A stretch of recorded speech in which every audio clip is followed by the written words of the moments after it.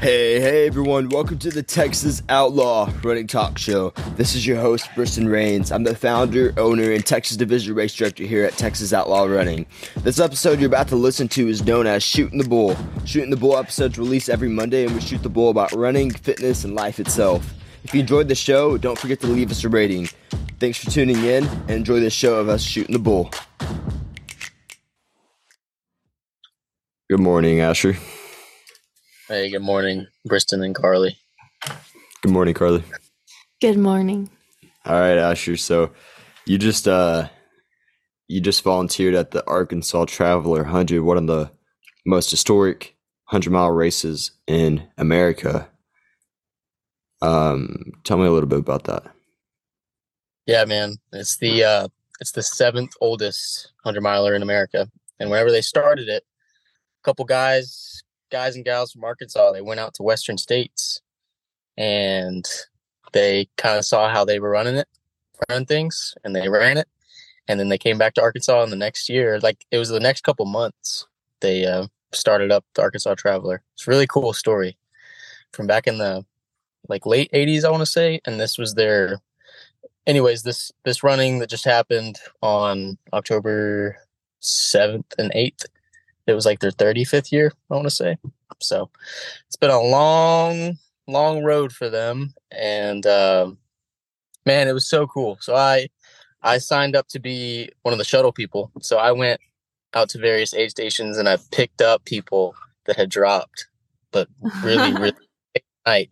So I get there at like 6 p.m. and I check in. I'm like, hey, I'm here to, run one of the shuttles. And they have 3 other shuttles that are making rotation. And so this guy named Thomas, he was awesome. And his parents were actually some of the people that had started it way back. He was like, yeah, let me get you hooked up. So he kind of showed me it's out in the sticks, man, this ultra. It's out on these Forest Service roads that run through the Washita National Forest. And it's not a looped course. There's a section at the beginning that's looped, and it's like a 15-mile loop. But then it's a big 85-mile out and back. So you're running 42 and a half miles out, 42 and a half miles back, And so Thomas got me hooked up. He gave me a walkie-talkie because I walk in, man, and there's like these 2 old dudes sitting at this table. And they got these big old headphones on over their ears, and they're like radioing to people. They got this like ham, maybe it's a ham radio. Yeah, I think it's ham. It's ham radio. Those ham radio guys are like, they nerd out about that stuff. Yeah, so you can tell they're geeking out about it, but they're just a couple old dudes, man. And so apparently they have like 50 to 100, I don't remember the number, but a bunch of radios out on the course at, all these different aid stations. And man, it was really cool. So you'll know. So like anybody that's been to our events, we try to keep it simple at the start line. We have our start and finish line, couple tents, a time clock. And that's, I walk up, I drive up, and that's exactly what they have. It's like a little start line, a couple tents. But their like main base of operations was inside of this cabin that was actually at the state park, which was where the start was. And there were a bunch of people in there hanging out. So anyways, I get sent out to one of the aid stations, actually the very end, the turnaround point. And Thomas tells me, he's like, Asher, once you get there, you can radio back and be like, this is Shuttle Hamlin checking in, awaiting further instructions. So that's exactly what I did. I was like, Shuttle Hamlin here, waiting for further instructions. Out in my truck, I had driven down this dirt road for like an hour. And so anyways, somebody ended up needing to be picked up there. And then I had to make a stop at a different aid station that was like 30 miles east, and picking up 2 more people. And they were a fun bunch. It was a younger guy from Texas, actually. So, and I told him about Texas Outlaw Running. He's like, oh, I know. He's never run one of our races, but he's heard of us. So I was like, yeah, we're making the rounds, man. And so I take those people back, and then I pretty much do the same thing. They're like, all right, we need you to go out to this aid station because we think we have a couple people out there. for you to pick up. So it was a lot of fun. I only volunteered till about 1:30 in the morning, so 6 to 1:30. But it was just a bunch of driving around on dirt roads and riding in my truck with sweaty runners, and kind of in between it was just waiting around for instructions. But the funny thing was, so I mentioned to somebody really early on, because they had some Zoom meetings before the race about what the shuttle drivers were going to have to do, and I mentioned to them that I had race directed before, so I kind of knew what the scene looked like, and I had been around a lot of races, so I understood the scene. And anyways, that word got around because apparently they've had several race directors in the past come and like shadow to see how things are run. And so at the end, and I wasn't expecting this, but that same guy, Thomas, who he had actually race directed that race for like 7 years prior. And it was this new race director, which was a lady. It was her second year doing it. But he was like, all right, so now that you've done your due diligence, run around in the woods for a little while, you got any questions? Like, I know you're here shadowing.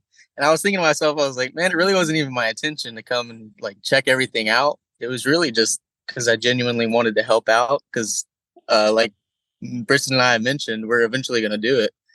And so I was like, yeah, I got a question for you. So I'd been to, all these various aid stations, probably 5 total, and just they're spread out by 10, 20 miles a piece. And I was like, so how do y'all get the support that you have for these aid stations? And he looked at me and was like, man, it's honestly just because we've built a community around this race. And he says that's what race, like big seasoned well-known races have in common, is that there's a community around the race. There isn't just like the people that show up on the day of. He said that their turnover for aid station directors, is what they call them, is super low. And like every year they might have one person like tell them that, oh, I can't do it next year. You're gonna have to get somebody else. And he says that, and I was thinking to myself, that's Arkansas, first of all, because we're all like backwoods, we know each other, we're all neighborly, that kind of thing. And of course, where they're going to build a community around this crazy event, 100 miles in the woods, Arkansans are probably thinking, what? We're doing what? And so it was a great experience, man. I enjoyed it. I think they enjoyed having me there, and learned a few things, I guess. So they thought you were creeping and trying to get some pointers. Yeah, they did. Oh, I was just genuinely checking it out because we're going to be running it soon. Yeah, exactly. They were like, "Oh, this race director, he's here to he's young and he's trying to figure out what's going on." And I was like, "That's not really why I'm here, but I learned a couple things." Yeah, it was good, man. Yeah, we need to be those old men, bro, and figure out how to get the radio situation going. Yeah, true that. That's cool. It was cool. I'd be driving around on these dirt roads, and every once in a while, like I could hear the communication with the other shuttle drivers, and you go down in a ravine and you lose communication completely, and it's like you're really out here. You've got no cell service. You have your map, and that's pretty much it. So it was cool. Yeah, sounds rugged, dude. Sounds cool though. Yeah. I'm excited for us to do it. I explained to my dad, what all happened. I told him the whole story, and he was like, "Well, I guess I'll have to do it next year." And I was like, "Sweet," because Briston and I are doing it too. Yeah. So. Well, cool, man. That's actually, I kind of wanted to talk about that a little bit today, dude. About serving like that, and the main reason I wanted to talk about it is because there's I think there's a reward for doing things like that come unknowingly. And I guess what I mean by that is that whenever you serve or you give something of value just out of the goodness of your heart, it always seems as though that you're rewarded in some way down the road in the future for that act. And you know, we have volunteers that come to our races, and those people mean so much because, like, dude, if we didn't have volunteers, it would suck for the runners and us. You know, like imagine 100%. imagine the Arkansas Traveler trying to put the whole race on by themselves, like just like two people. You know, that'd be impossible. Awesome. Bro, and here's a crazy little statistic. Usually the volunteers outnumber the number of runners in the race 2-1. Wow. So like that proves to you the community that they built around, those runners in that race. Yeah. Well, like you said though, like Arkansas they do have a lower population, but everyone in Arkansas knows how valuable Arkansas is because they've experienced it, and I feel like nobody else around in other states realize how beautiful Arkansas is. I think it's kind of like a hidden thing. But you got that low population of people, and they all have a common interest of the outdoors. So I think, like you said, they're Arkansans or whatever you used.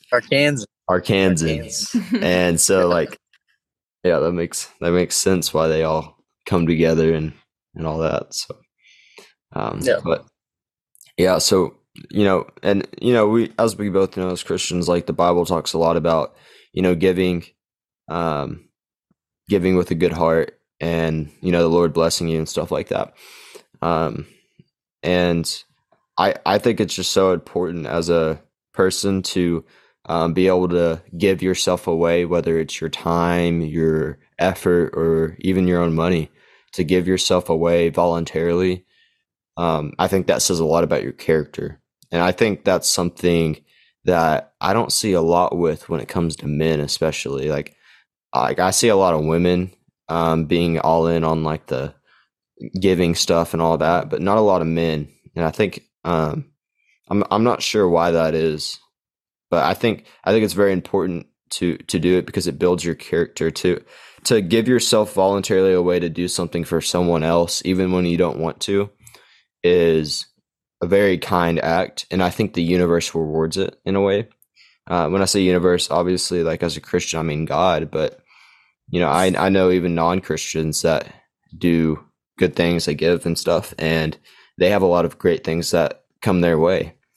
And so I think it just adds to your character, and it really pays a favor to you down the road. And that's something like I want to do more. Like Carly and I have talked to her, and like we want to go volunteer at a race in January, or try to, if we don't have anything going on that weekend.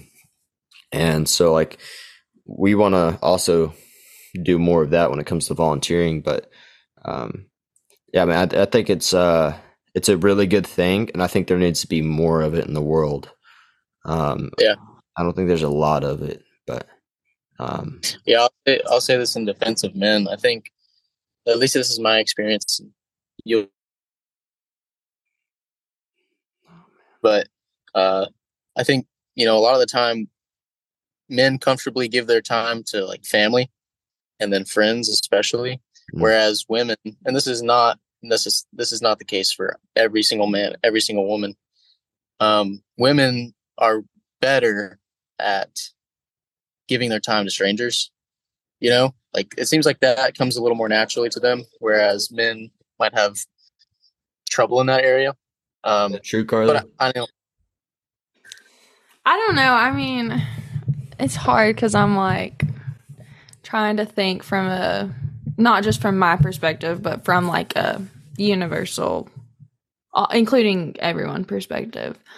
I don't know. I do feel like women naturally, just what I've seen in the church, it's like if anyone's going to, and this is not docking, I'm not trying to dock y'all. I don't know what that means. Like, I'm not trying to, what's another word than dock? I'm not trying to like. Just get to it's okay. put y'all down.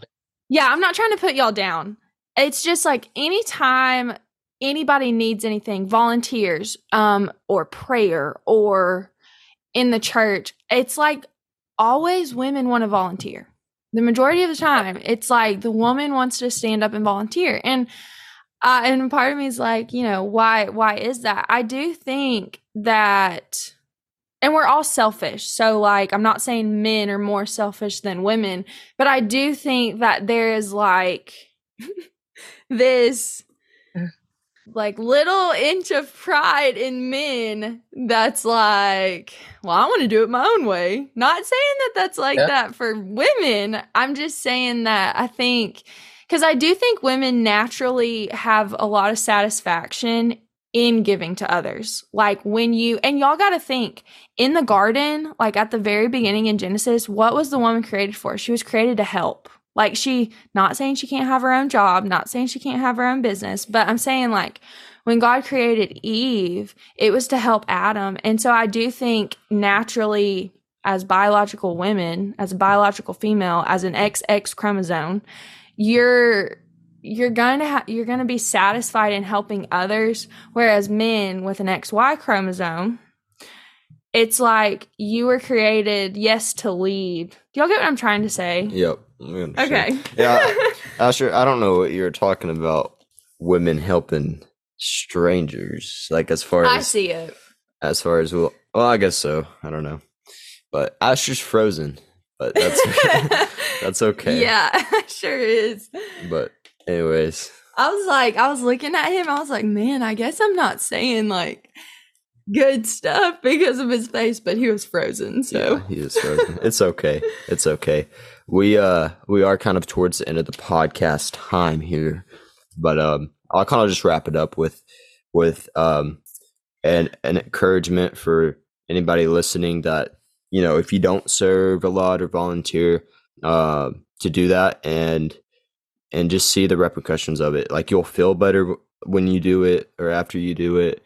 And I really do feel like it will be rewarded down the road in the future without you realizing that's what it's from, if that makes sense. So can I say one more thing? Yeah, go ahead. Yeah, and I will say, just from like, I know we're young, but just from the experience of serving others, it's like you get out of your own head. So like when you start volunteering and when you start serving, you see other people's needs, you see other people's talents, other people, like you really start looking beyond yourself and you really see the value of others. And it's just so much, it's really rewarding, like you said. Well, if y'all enjoyed this episode of Shooting the Bull, make sure you leave a rating. And Asher is hopping back in. I'll go ahead and let him in. Make sure y'all leave a rating, though. Leave a good review for us. That helps with the algorithms and helps get our podcast out there to more people. So if you enjoyed listening, I just ask that you leave a good rating for us, and that you even follow the podcast. But that's the end of this episode for Shooting the Bull, and we'll have another Shooting the Bull episode on Monday. It looks like Asher is not gonna get in, so we'll end it here. But I'll see y'all next Monday on Shooting the Bull.